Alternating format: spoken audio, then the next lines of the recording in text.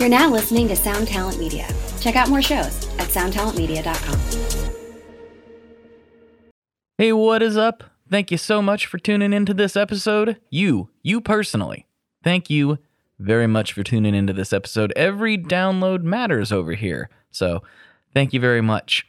This is a really fun conversation. I really enjoyed talking with Danny. He's a great dude and a listener of the show, which was even cooler. It's always cool to talk to somebody who actually listens, which is kind of mind-blowing. Anyhow, I don't want to do too much jibber-jabber and get in the way of this most excellent episode, but I do want to remind everyone, as we get into the holidays and you're going to be doing some shopping for yourself or for some loved ones or for some bandmates, whatever the case may be, if you could use my links, that would be most appreciated. If you're going to be getting anything from Sweetwater, they really help out a lot, honestly. They're very kind with their percentages that they share with this show. So if you could go to tonemob.com/Sweetwater for any of those purchases, whether it's a pack of picks or whether it's a brand new custom shop Gibson, it really helps out a lot when you use that link to make those purchases. On the other hand, they don't carry everything, but if you can't find it there, you can definitely find it on Reverb, and they help out the show as well. So if you could go to tonemob.com/Reverb for any of your Reverb purchasing needs, that would be great. And I know some listeners have asked whether that works in the app, and the workaround for that is to put everything in your cart in the app and then use the link and check out through the browser. I know it's a pain, but it really does help quite a bit for this little show. So thank you very much for anyone who is going to do that. Okay, let's get this jibber jabber finished and get into some actual quality jibber jabber with Mr. Danny Black. Here we go.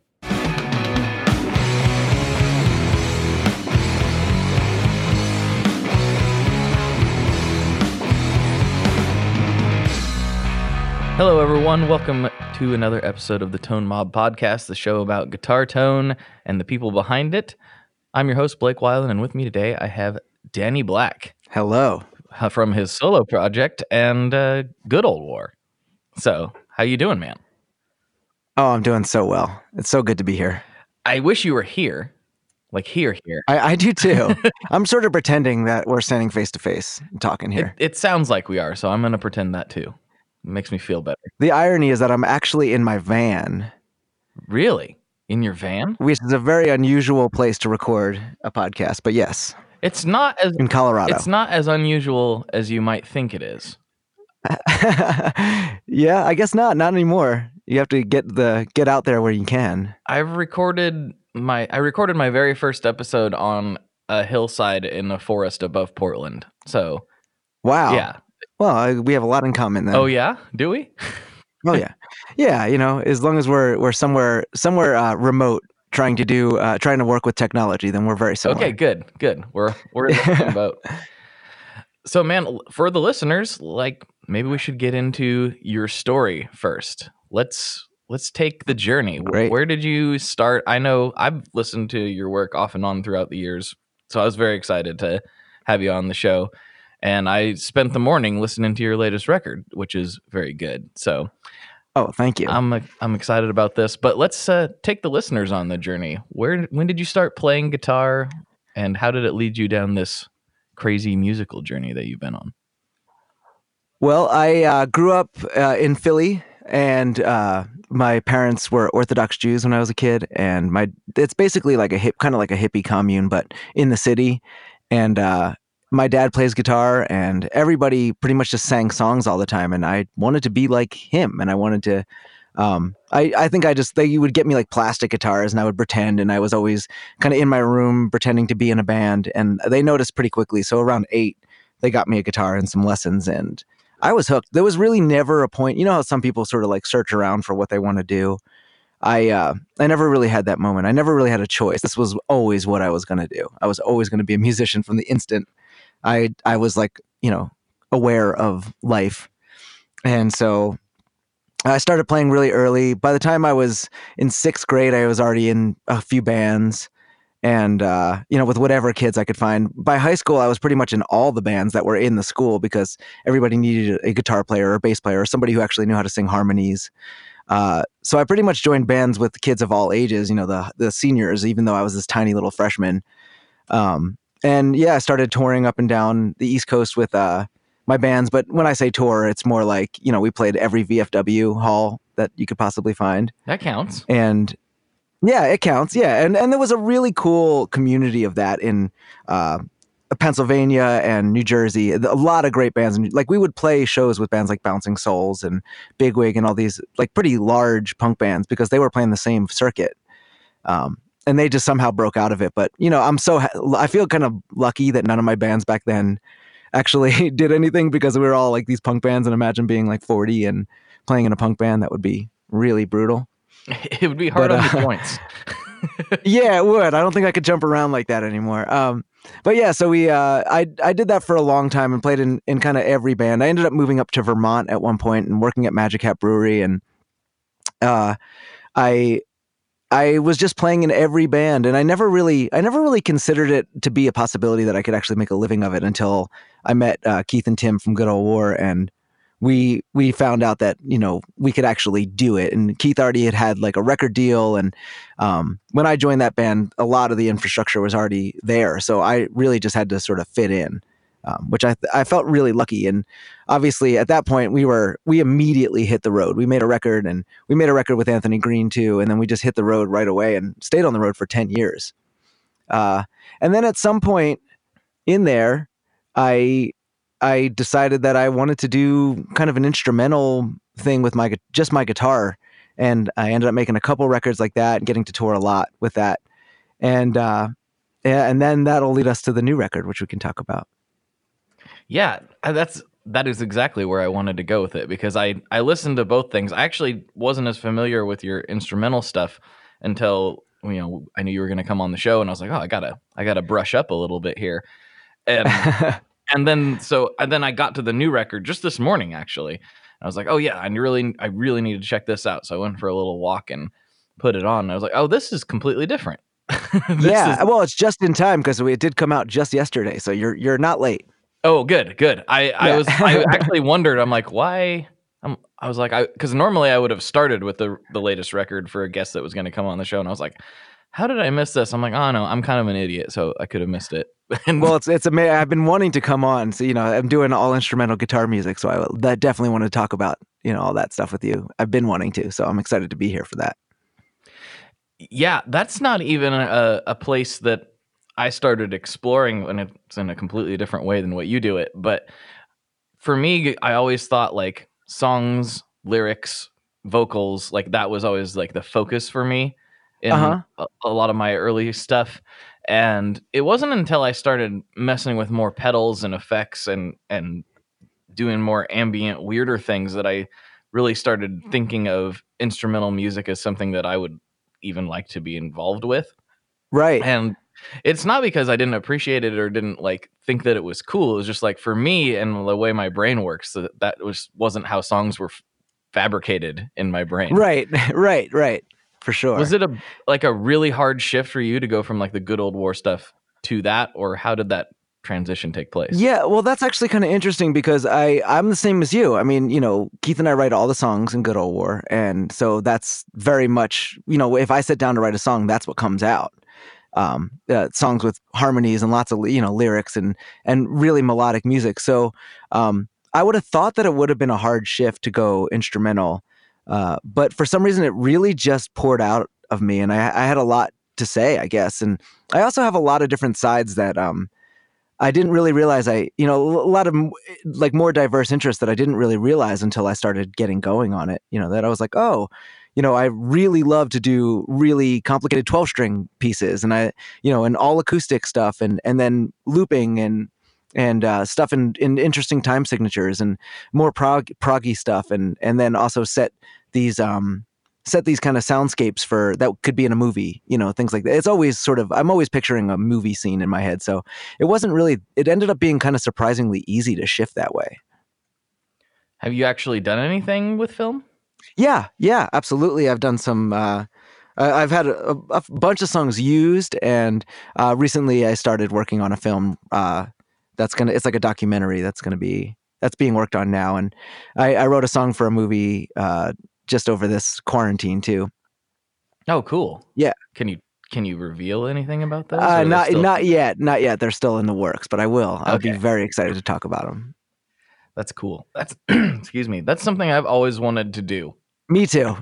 I've always wanted to work on sounds for a movie. I've always wanted to do that. But like I'm also a dummy and I couldn't like I could make the music, right? But like I couldn't like write out a score.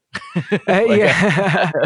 Hey, and man, some people use- can. You I can don't use have that MIDI anymore. and you can use MIDI and all sorts of programs now. We have a lot of help for us dummies. That's what I need. I need so much help. So much help. Yeah.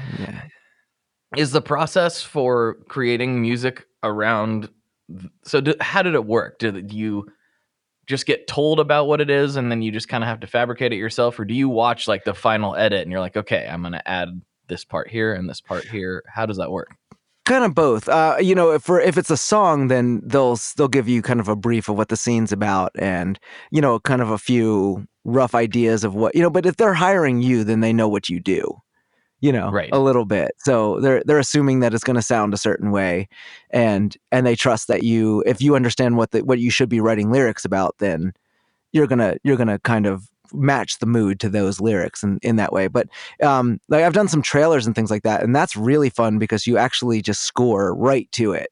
So they'll give you like a timestamp and just be like, okay, at 10 seconds this happens, and then at 30 seconds this happens, and you just kind of try to fit your music to exactly what they ask for. And that's a really fun challenge. I think any musician being asked to write is always fun. But I found too, like with film, most of the film like composers that really seem to do well at this point are basically just going like, wah, they just hold the note, so I'm trying to do something a little bit more organic and a little bit more acoustic, but that's what works most of the time. So, learning how to make kind of ambient soundscapes is a big part of it.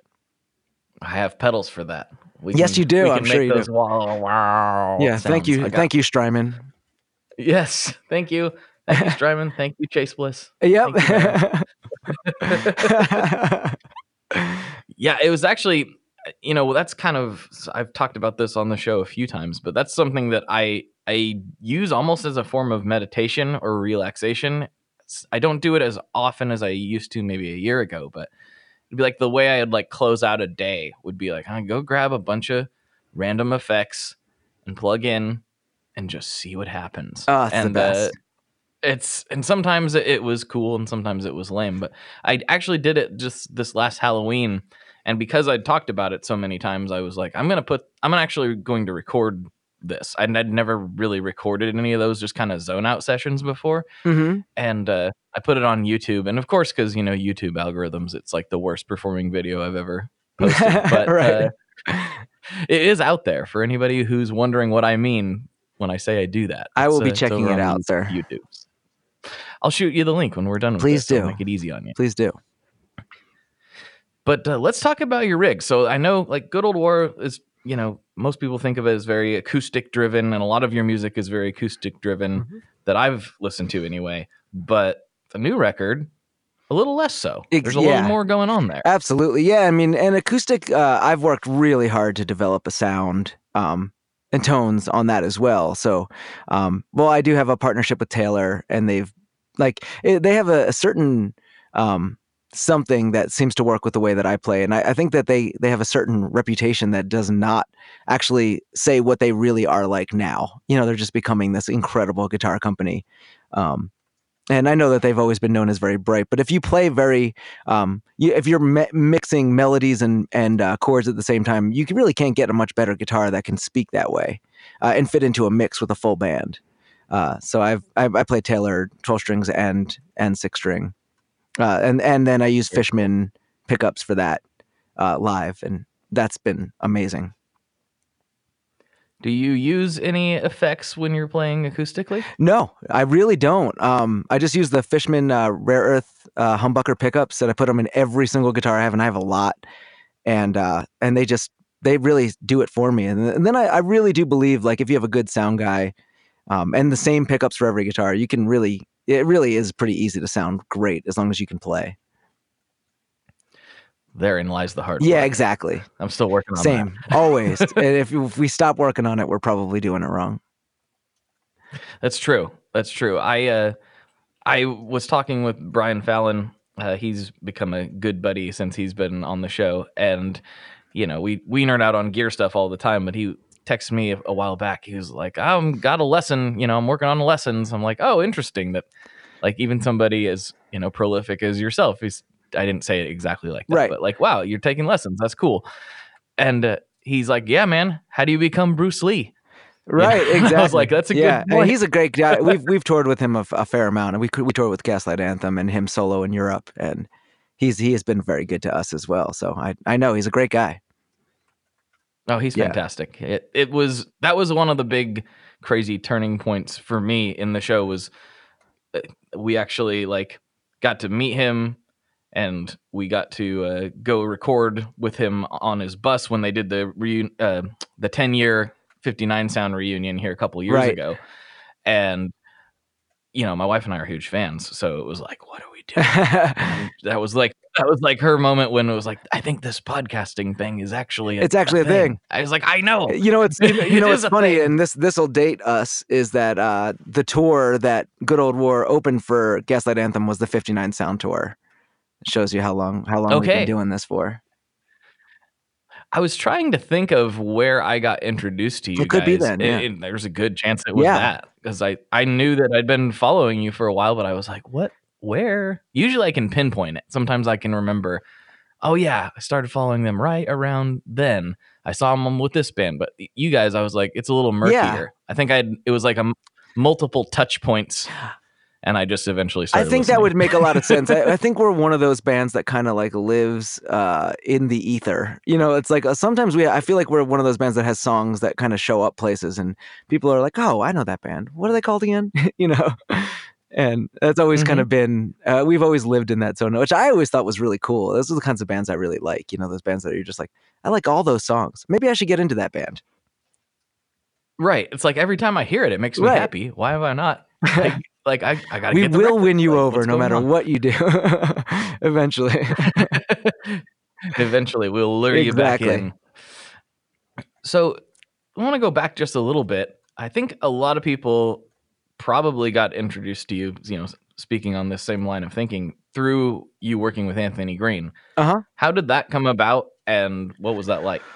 Well, actually, he helped us get started in the first place. So when Keith decided that Keith is the singer of Good Old War, and he decided that Days Away was kind of not going to be doing it anymore. And I had met him, and we kind of hit it off, and he felt like I was going to be a good partner for him as far as writing and playing acoustic guitar and singing harmony just seemed to be kind of the direction he wanted to go anyway.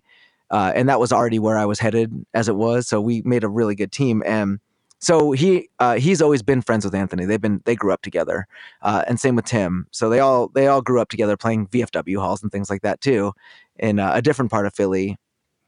And so when Anthony was making his album Avalon, even before we even started making ours, he invited us over to be his band for that record. And he just had a lot of faith in us really early on. And before we even really knew what we were going to sound like, I think we actually kind of developed our sound on that album, and it helped us decide, oh, okay, this is what we're actually capable of. So when we went to make our record, I think it was nice because we'd already had some time in the studio together. Yeah, that's very helpful. That's really cool that he was, behind you guys from day one. That's very, very helpful when you have somebody of his caliber that believes in you and is, I guess kind of helping you along. Yeah, and the way. If I'm being totally honest, I was in a totally different world, country and folky and even like old punk rock world. So I wasn't even aware of his. When we were making the record, I did not know. Oh, okay, we're gonna go play for a lot of people, and I was not. I was really. It was very innocent.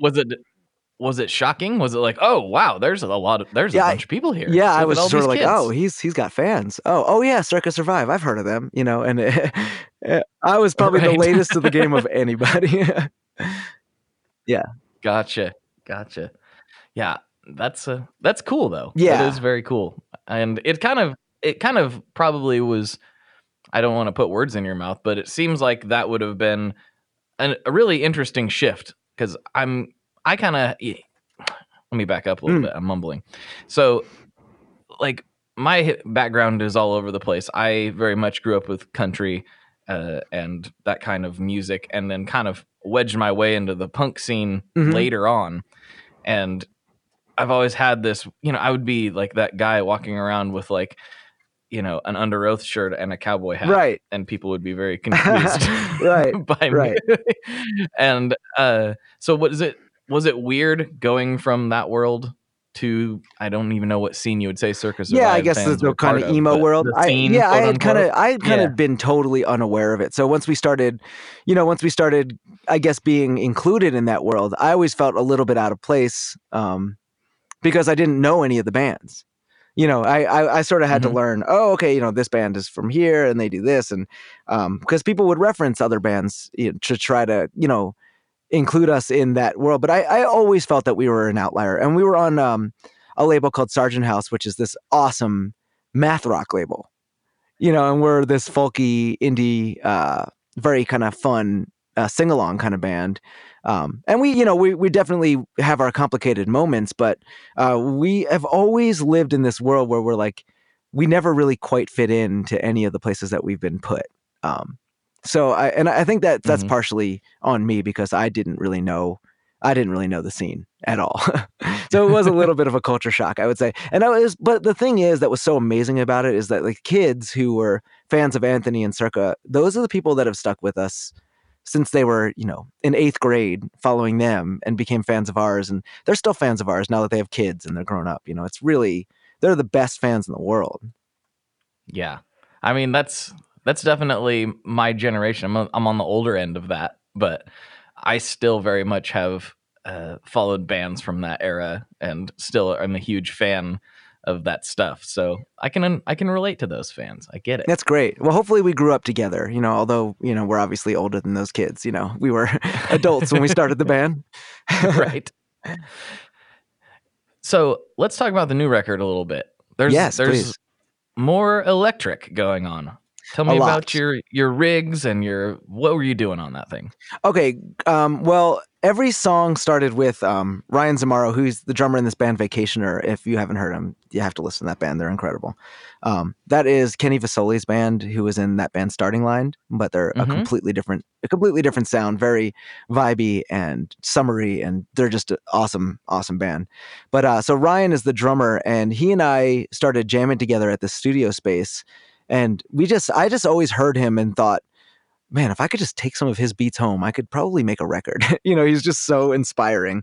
So I actually did. I asked him to come over one day and I recorded him with one microphone and just put it right in front of him and gave him some click tracks for, an hour or two. And he just played. And I had all these tracks and I just started cutting them up and writing songs over them. And so every song started with bass, and I would hear a bass line over, because that's what we would usually jam, drum and bass.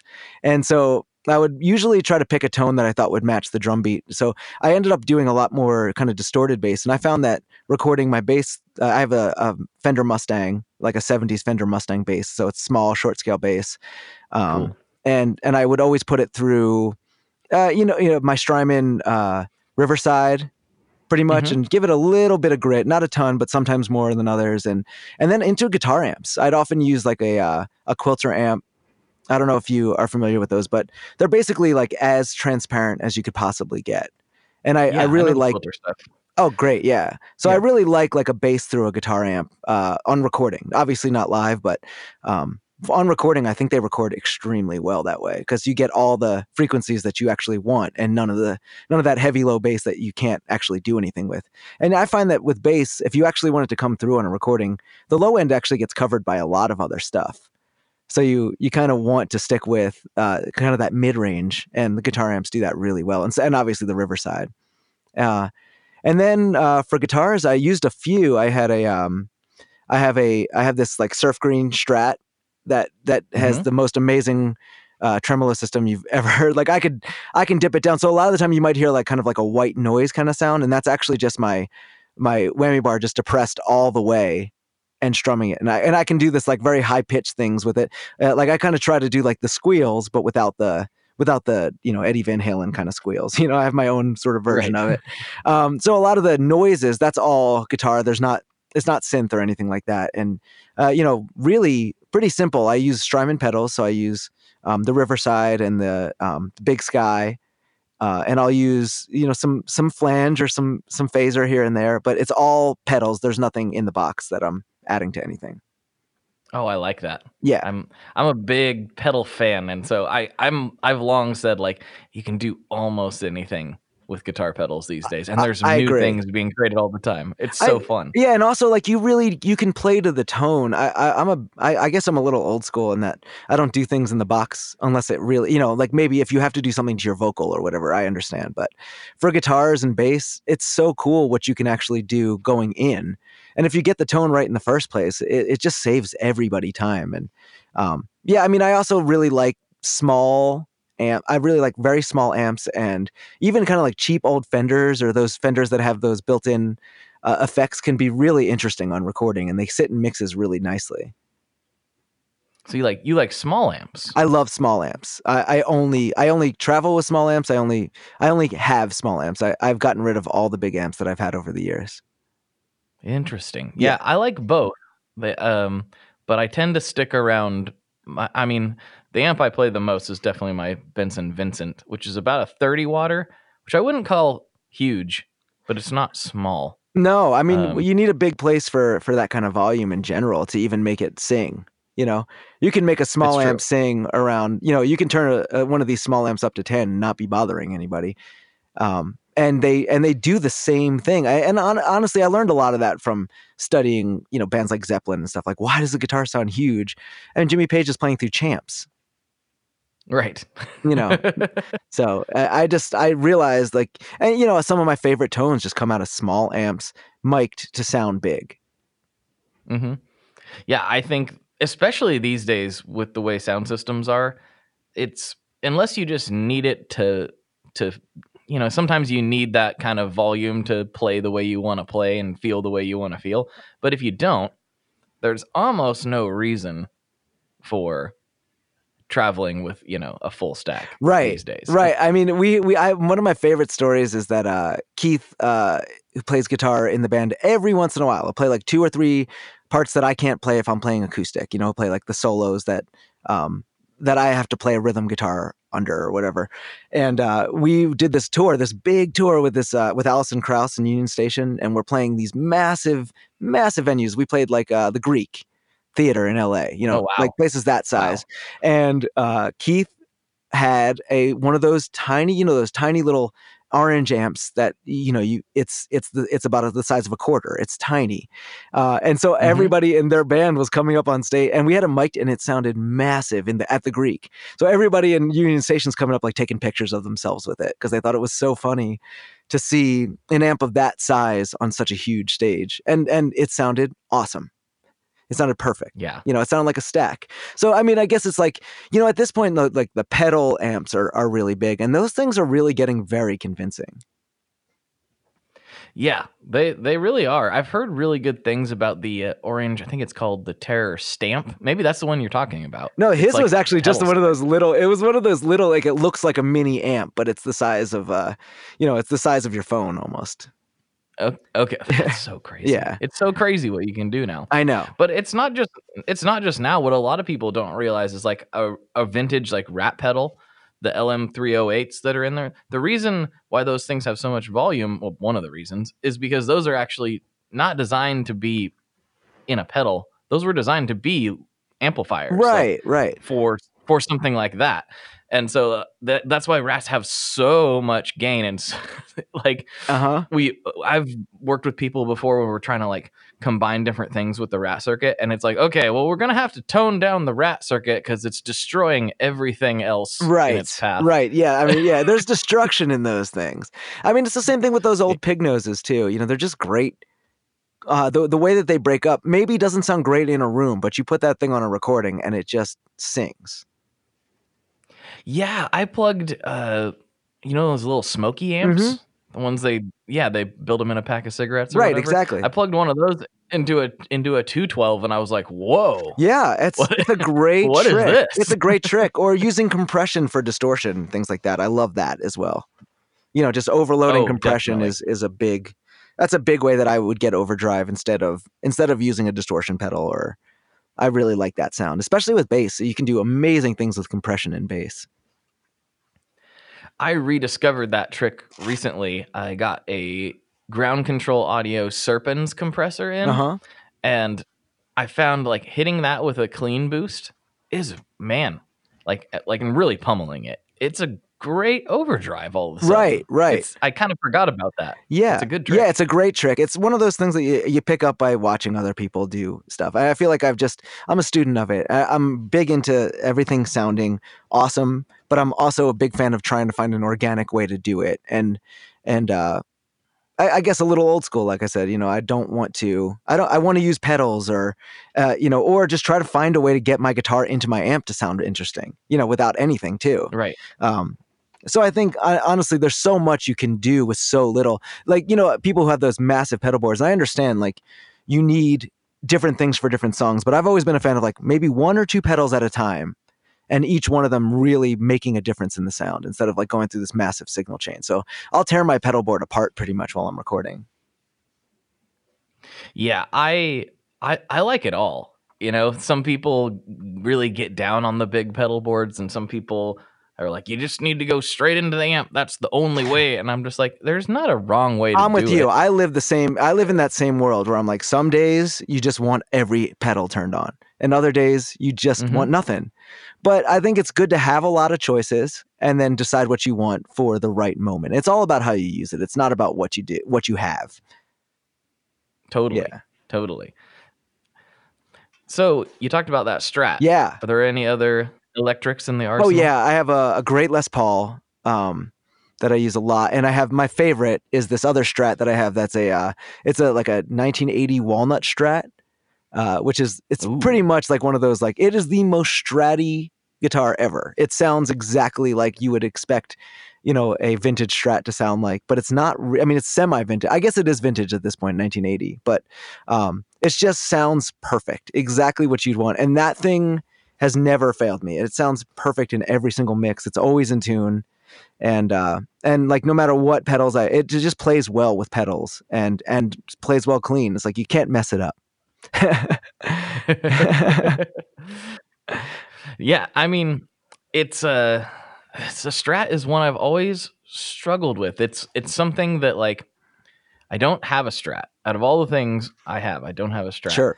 And the ones that I want are not necessarily what people who are big Strat fans are like find desirable. Like, I want a 70s style big headstock. Like, I don't like the little headstock on the Strat as well. I like the big one. And people think I'm crazy because that's not what Gilmore used. How dare you? Right. Well, I don't think I think that whole point is, and I think what I'm trying to get at, and it seems like we're in the same camp, is like, you find the tools that you think are going to work best for what you do. And that's a thing. Definitely. Like, I love guitars, and I honestly have over 30 probably at home that I switch in and out for something different all the time. But and there are a bunch of Strats because I find that they're really diverse. But every once in a while, a Les Paul is perfect or a Tele is perfect. And I don't have a whole lot of, like, those weirdo guitars, but I do use a lot of 12 string, and I use a lot of and I use a lot of acoustic to do different things with it. So sometimes even acoustic to go through amps can do really, really cool things. Do you have and this is never a fair question, but I recently had to answer this in real time for myself, but do you have a number one guitar? Like Burning Building, this is the one I'm actually grabbing. do. I grew up playing this Guild that my aunt got brand new when she was a kid in like 66. And so, it's the number one, and I still have it. It's the guitar I learned how to play on. It was impossible to play when I was a kid, but since then I've had it set up a million times, and that's the guitar that I used on every single Good Old War song ever. And it's always the first thing I put down, and it got to a point where it looks insane. So if you look up any picture of me, pretty much you'll find me playing that guitar, and it got to a point where I couldn't take it on tour anymore. So I tattooed it on my arm instead. But at home, it's on every single song. That's so cool. You tattooed it on your arm. That's some It's dedication. the greatest guitar. I'm just those things where you're just like, how did I get so lucky to have this thing? Yes. I know. Yes, I know exactly what Yeah, you're talking I'm- about. yeah. I'm currently like furiously Googling. Oh, there it is. Right. Okay. I think it's There's an the guild. F-35. And there's the Yeah, tattoo. yeah. It's kind of weird because you see me playing it with the tattoo of the same guitar right next to it. I kind of love Yeah. that. That's kind of amazing. What a cool thing. I love things that have a family history. That my number one similarly is my grandpa's Les Paul there you Jr. go. So it it's like I have a lot of really awesome guitars, and all of mine I'm not somebody that goes through guitars very much. I know a lot of people who are constantly rotating through things, and there's nothing wrong with that, but that's not really how I do things. Mhm. I'm always trying to like fill a gap. I'm like, okay, well, I don't have, like right now I'm thinking like I don't have a Gretsch. Yeah. And I could use a Gretsch Yeah. in my life. And so then I would be on the hunt for the Gretsch that I really, really want, or whatever that happens Yeah. to be. Like for a while it was a Telecaster. Yeah. And you can also modify modify guitars you have. Like I had this kind of medium level Tele that I've had forever. And it had this pearloid pick. It's purple, basically. It's kind of like a bluish purple, and it had this pearloid pickup. And I just never played it. I didn't like looking at it or anything. So I got it kind of reset up with the Bigsby and a black pick guard, and now it looks and plays awesome. Ooh. And it's something I never had before, So it lives in this world that I got new pickups put in, and it does that. It does the thing that I wanted that guitar to do when I bought it. So that's the thing. Like you don't necessarily have to go out and buy a million new guitars. You can, if you have a guitar that you don't play, you probably could turn it into something you would love. Yeah. And I'm going through this struggle right now. It's the epitome of first world problems. First of all, it's not a struggle, but like I have this Rickenbacker 360 that I've had for years. And when I first got it, I really liked it. I especially like it like with a bunch of fuzz and things like that. But out of all the guitars I have, it's definitely the one I play the least. And the one that I have like the least connection to. I bought it because it was a smoking deal from a business that was, or a guitar shop that was going out of business here locally. And I was like, I always wanted a Ricky. That's a smoking deal. I'll buy it. And I just don't play it very much. And I currently have a guy online. I was publicly debating about getting rid of it on Instagram, and a guy was like, because I said I need a new computer. He's like, I'll buy you a whatever computer you need if you send me that Rickenbacker. And I'm like, am I gonna regret this? Yeah, dude. Because I could save my money and get a computer myself, but I also don't really play this guitar that much. It's a weird internal struggle. I've only ever gotten rid of one guitar. And so what have you decided? Because I'm with you. I don't know how to get rid of guitars. And I don't even know how to get rid of pedals, to be honest with you. Like I have a collection of pedals that things that I will probably never use again. But I kind of look at guitars as one of those things that I'll be able to pass on, and they're almost like a retirement in some way, especially if you have nice ones. They all become vintage by the time you're old. That's right. That's true. I would have never considered something from 1980 right vintage, exactly. It doesn't feel it, but but now exactly. It kind of I mean, by the time we're in our 60s, that's a valuable guitar. That's right. Well, and especially like this keeps coming up on the podcast because it's a recent phenomenon, but there's been a reoccurring theme since I bought my Les Paul Custom, which is a 1981. I've found that there's sort of like a group of in the know people. I don't know how this happened, but like that found out that amidst all the chaos of late 70s, early 80s Gibsons, where there's, it's hit or miss, the Les Paul Customs from that era somehow are consistently fantastic. And with the recent release of the Adam Jones 79 Silverburst, which everyone just woke up and decided that their 1980s Silverburst is now worth 15 grand after that. That's amazing because his style, I mean, like you have to play a very specific kind of music to use a green guitar like that. I know. It's kind of crazy. I love it. But like, it's just funny how the market responded. As soon as those were launched, you look on Reverb and, mine's white, so it doesn't fit the the mold quite exactly, but even mine is worth double, according to what Reverb prices are, worth Well double what I done. paid Well for it a few done. years ago. And I'm like, but I was like, does it? And with this comes up into conversation with some other gear stuff going on lately, but I'm like, but does it matter? If you're never gonna sell it, does it matter what it's worth? Yeah, exactly. Like, yeah, 'cause like I'm I'll not give it to gonna my sell kids it. or something one day if I have kids. Yeah. Yeah, if they're lucky. If they're if they're real good good. kids.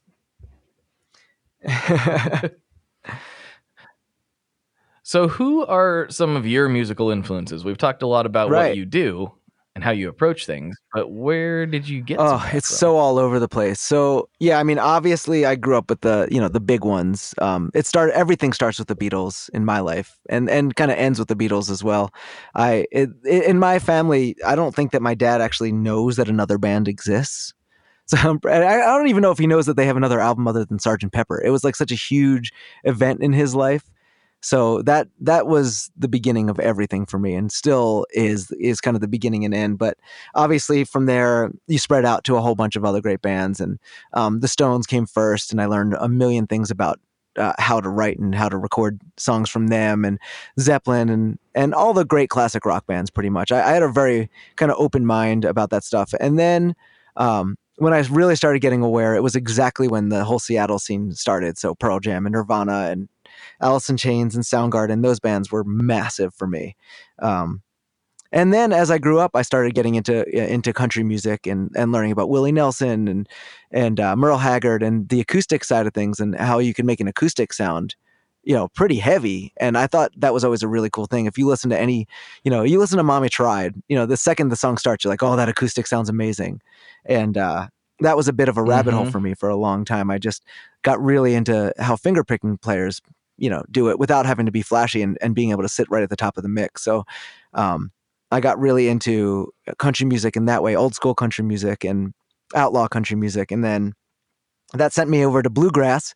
And so Tony Rice and all those guys, and obviously the whole newgrass revival, all those guys in those bands, they were all really influential. And at the same time, I was always really into punk bands, when I was in high school and stuff like that. So Bad Religion and NoFX and bands like that too.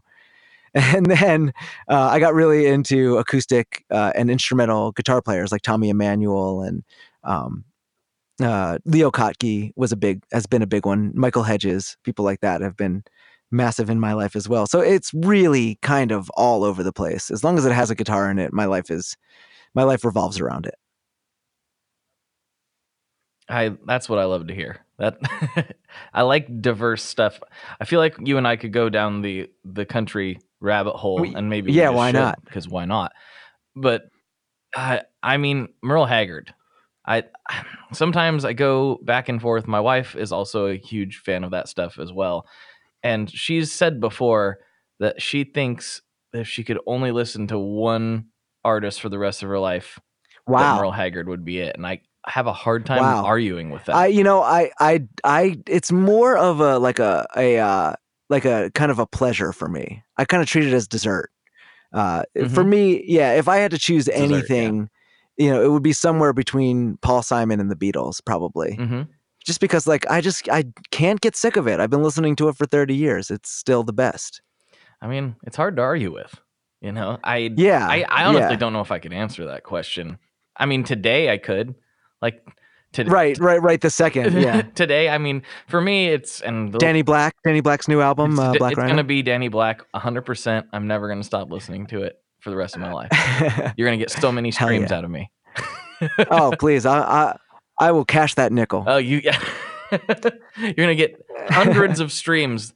You'll get at least a fraction of a cent from this. Yeah, it's amazing. It's amazing how much money musicians are making right now. Oh yes, they're just rolling in it. Yeah, especially without tour, we're really rocking right now. Oh yeah. So, I was thinking this is actually I think it's kind of good. I feel like it's kind of like a reset for the people that do this, because if you stick with it now and it's still like you're really true, you really are, you belong here.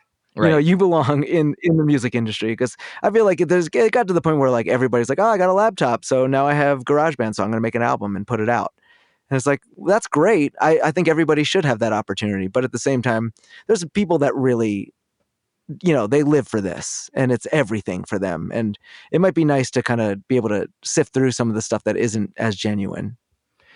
Yeah, it's a weird time for sure. I mean, yeah, like you said, if you can get through this, you're a real soldier, because this is a rough time. But it actually took me a while, because I don't like make music as a career per se, but it took me a long time to realize, and listeners are probably getting tired of me saying this over and over again, that I actually do work in the music industry.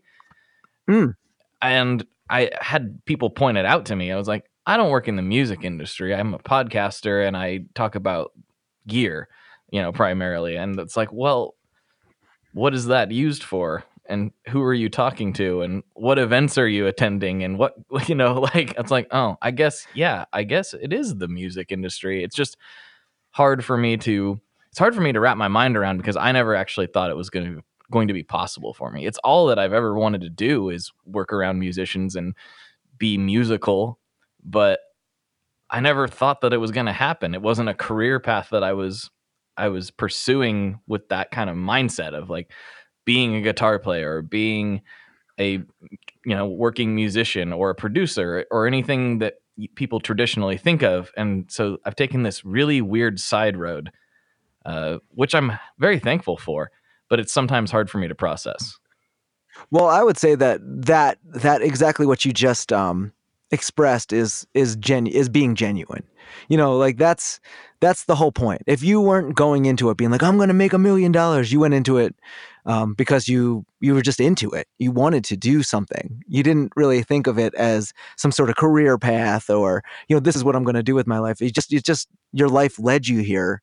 That's to me, that's what I want to be around, and I think that musicians, in general, are just excited about people that are just really, really real about it. And they're doing it for all the right reasons. It's definitely not something anyone should get into, whether you're going to start making pedals or whether you're going to start writing songs. It's not something anyone should get into with the idea that they're going to wake up and be, Brad Paisley. Because there's only one Brad Paisley. Right. And that's the other thing. I mean, you said it too, because you're gonna, no matter what, I don't know who anybody thinks they are, but nobody defines themselves the way that they expect.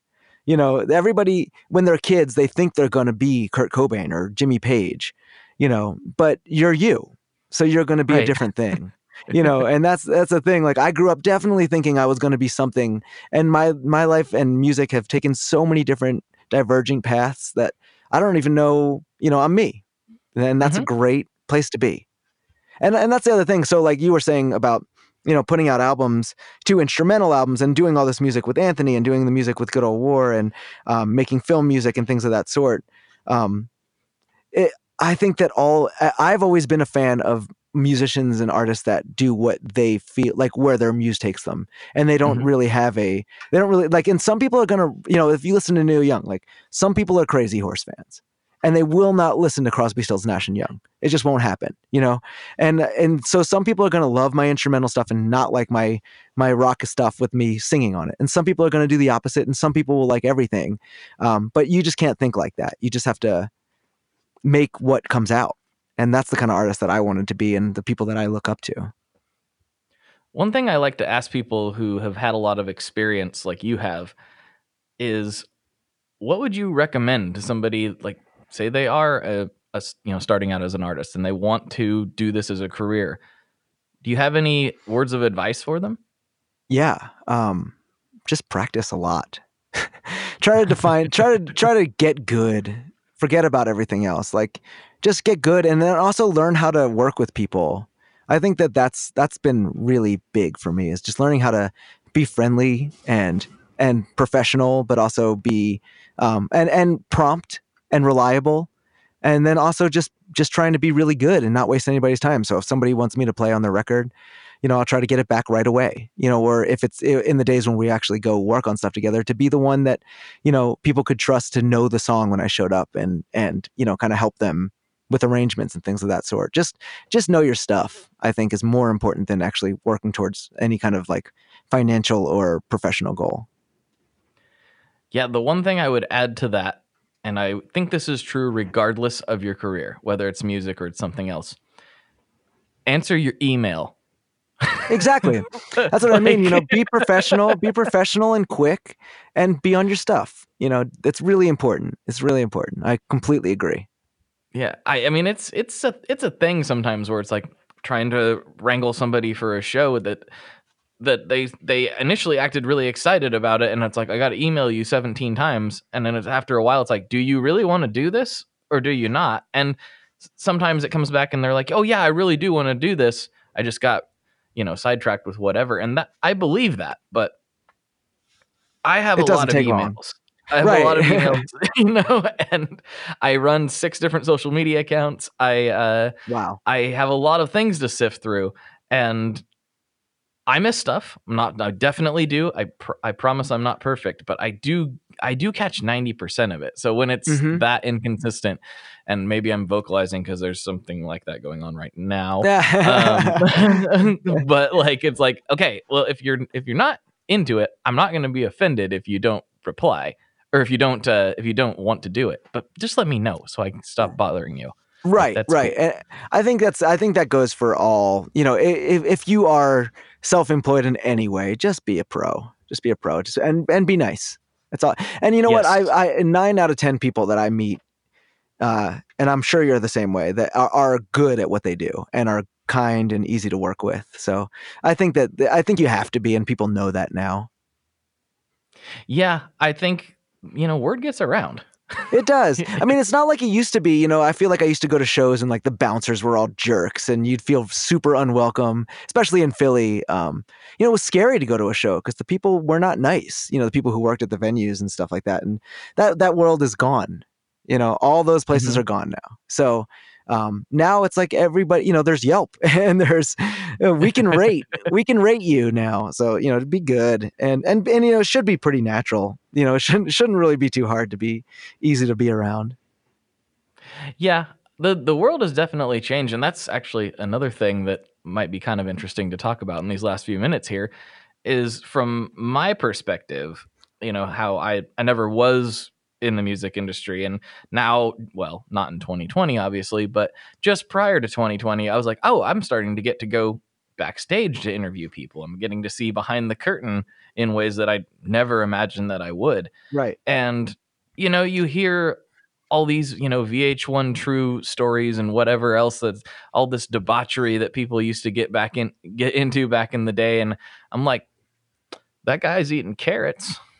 Yep. That girl's eating chips and playing on her phone, and there's nothing going on. There's nothing weird going on back here. Yeah. There's 2 sides to that. One, the internet is going to be a lot harder on people too, and to get into those kinds of debauchery, it's not a good look anymore. It doesn't look cool to be like a jerk rock star like it used to for some reason, which has always been one of those things where I've always been like, really, that's cool to like objectify women and things like that. It's never seemed very cool to me. But that said, then there's also the fact that like people have learned that if you want to actually survive on the road, you actually have to take care of yourself. We don't all have big jets. We're at this point, nobody does. Yeah, you actually have to, get some rest and take care of yourself and keep your voice in check if you're going to go play a show. And, you can have fun. You can go out and have some drinks and have a good time. But like when it comes to like before the show, there's not people getting like crazy wild anymore because they're trying to actually have a chance at surviving this game. Yeah, it was really funny. I had this moment, and this was quite a while ago at this point, but I was hanging out with Frank from My Chem when he was doing his tour with the Future Violence, and he just wanted me to come by and bring a bunch of gear and nerd out because he loves all that stuff. And he was warming up, for sound check, and he had these vocal things he was doing, and I was just chilling, hanging out with everybody, and he's like, I know this is really rock and roll, right? Right. Yeah. Honestly, like that's like my favorite stuff though. Like especially when Good Old War first started, we would every single show, and we did this up until like, I think pretty much every show for like the first like 6 or 7 years of the band, we'd get together and we did a vocal warm up together with my, I'd sit there with the guitar and I'd play scales and stuff, and we would sing together, and it got us super locked in. I really have like very fond memories of doing that. So I know it doesn't sound very rock and roll, but it brought us really close. Yeah, I mean, and you got to do it. You have to. Like that's if you want to survive, you got to. Yeah, and people, people want to hear a good show. Give them a good show. That's the only people don't care. Oh man, I totally like got so wasted backstage. Like, no, they want to hear a good show. They don't care what you did backstage. Nobody wants that. Nobody really wants. No one's like, man, that was so great that Danny got hammered and came on the stage and fell down. Like that was wonderful. Right. That was worth my money. Yeah, they'll be bummed that they paid for that show. That's the thing. So yeah, I mean, have a high standard up there, because that's that 30 minutes to 2 hours that you get to play is the best part of the whole day, and that's what you waited for. So go up there and be a pro. Nice. I like that a lot. Yeah. Okay, well, we're getting down to the last few here, and we've got a few classic questions to get into. But before I do that, this is your time to shine. This is your time to say whatever you want to say. You can put a billboard out there for a few thousand people right now. This is your chance to do it.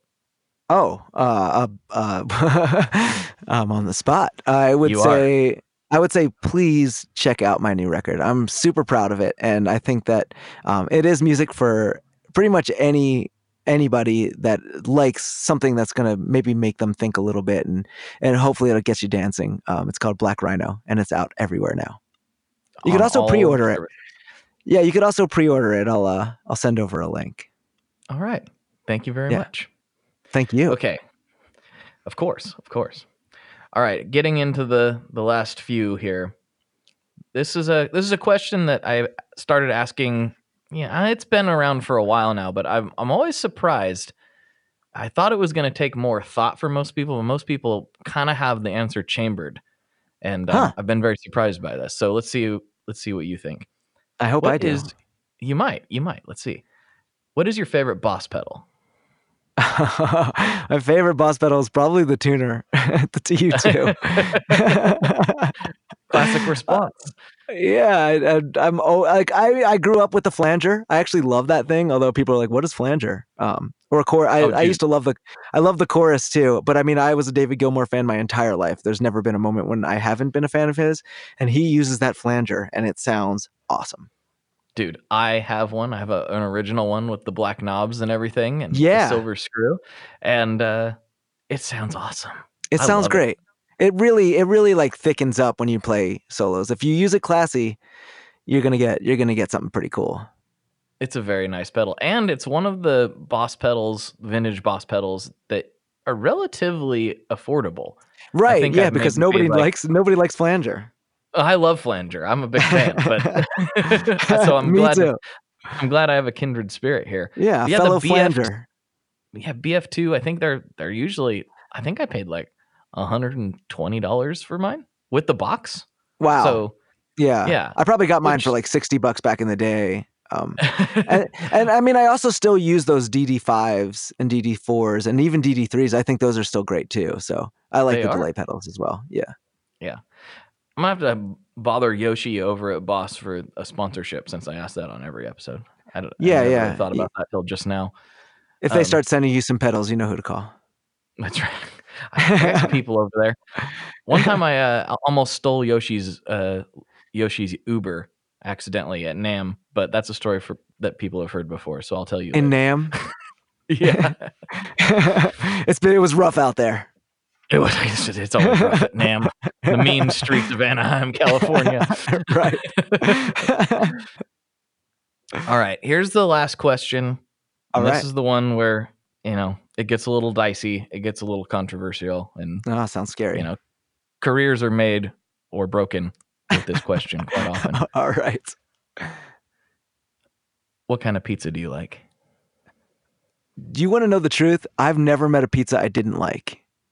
I think the worst pizza is better than almost any other food. This is actually an ongoing thing for me. I love pizza, but if I really had to choose, I'd probably say like mushrooms and peppers. Solid. I like that. That sounds But good. Honestly, I could eat any. You could put anything on a pizza and I'd be like, this is delicious. Great, it's a pizza. Exactly. This is wonderful. Something about the word pizza just it perks me up. It's not very often that if you're at a get together or something and someone's like, "Hey, who wants pizza?"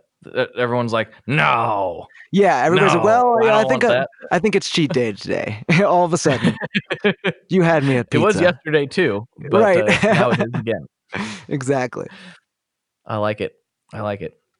Well, thanks so much for coming on, man. This has been a really great chat. This was a lot of fun. Man. What an honor. Thank you so much. Very, very fun, man. All right, everybody. For Danny, this is Blake. And as always, folks, good luck and good tones. All right, folks. I hope you enjoyed that as much as I did. I don't know if that's possible. I really, really, really enjoyed talking with Danny. In fact, I enjoyed it so much that we did some more over on Patreon. So if you go to patreon.com/tonemob, for just $5 a month, you can get extra episodes beamed directly to your ears every week, usually in the form of an extended conversation with that week's guest. There's a ton of content over there. I don't even know how many episodes we have over on Patreon, but there are hours, literally hours and hours of extra content that you're missing out on over there. In fact, probably some of the best episodes that have ever been recorded are over there on the Patreon stream. So big shout out to all the Patreon subscribers. Got a bunch of new ones in lately, and they've been amazing. So thank you to everyone that's supporting this show. And if you can't do that, I know times are weird right now. I get it. I totally get it. But what I would really appreciate is if you could share this with a friend. If you have a guitar playing friend, please share this with them. Put it on your social media. Get it out there for people. Every download matters. It really does. And to close things out, you can text me if you want. You can text me directly at 503-751-8577. And everyone who is on that list, because it is a list of sorts, gets to text directly with me. I sent out a recipe last week. I sent out some things that might help independent contractors and small businesses. It's really the channel for all the random stuff that I get asked about sometimes, and I don't really have another feed or means to elaborate further. So shoot me a text at 503-751-8577. And if you haven't heard the episode with my good friend Devon Blue that I dropped last week, it's a bonus episode. We go into some of the other things you can expect to see over on that text chat feed thing. So that is the spot. I think you're really going to like it. It's very interesting. It's a very kind of off-the-wall experiment. We're taking some of the control back from the algorithms. And I promise, I will never be sharing that information with anyone ever for any purpose, ever. Like, ever. It's just a conversation between myself and the people who would like to talk to me. So if that sounds cool, shoot me a text. It should be a lot of fun. And if you decide it's not for you, all you got to do is text STOP to that same number, and they'll stop. So that's all for now. Talk to you next time. Bye-bye. One last thing before we totally sign off here. I just want to remind you that if you do any shopping at Stringjoy, that's Stringjoy guitar strings made in Nashville, that will help me out as well. As I've said for years, I'm heavily involved in that company, and I really do think they're making the best products on the market. So if you would like to try custom strings, go to tonemob.com/stringjoy and check them out today. I seriously love what the team down there is doing. I help them out with all kinds of things, and by you supporting them, you are also supporting me as well. And hey, you need some strings, so why not get some custom strings just for your guitar and playing style? Again, the link for that is tonemob.com/stringjoy, and that will take you right to their website, and you can do all your shopping through there, and that will help everyone involved out. So thank you very much. Talk to you next time. We are brought to you by the wonderful folks at Gun Street Wiring Shop. Yes, Gun Street Wiring Shop. I've talked about them before. I used to say based out of Bend, Oregon, but guess what? Sean moved to my neck of the woods. Sean's in Portland. Sean is awesome and has helped me with a bunch of stuff lately. And if you have wiring needs for your guitar, he can help you too. If you want to get weird with it, he can get weird. If you just need to spruce things up a little bit, there's your guy. He takes all the guesswork out of doing your guitar wiring, and he makes it simple, and his customer service is top-notch, and I can't say enough good things about Gun Street as a company. I really respect Sean and what he's all about, and the product is top-notch. I've got 3 different guitars that now have Gun Street harnesses in them, and I could not be happier. So go to gunstreetwiringshop.com and check them out.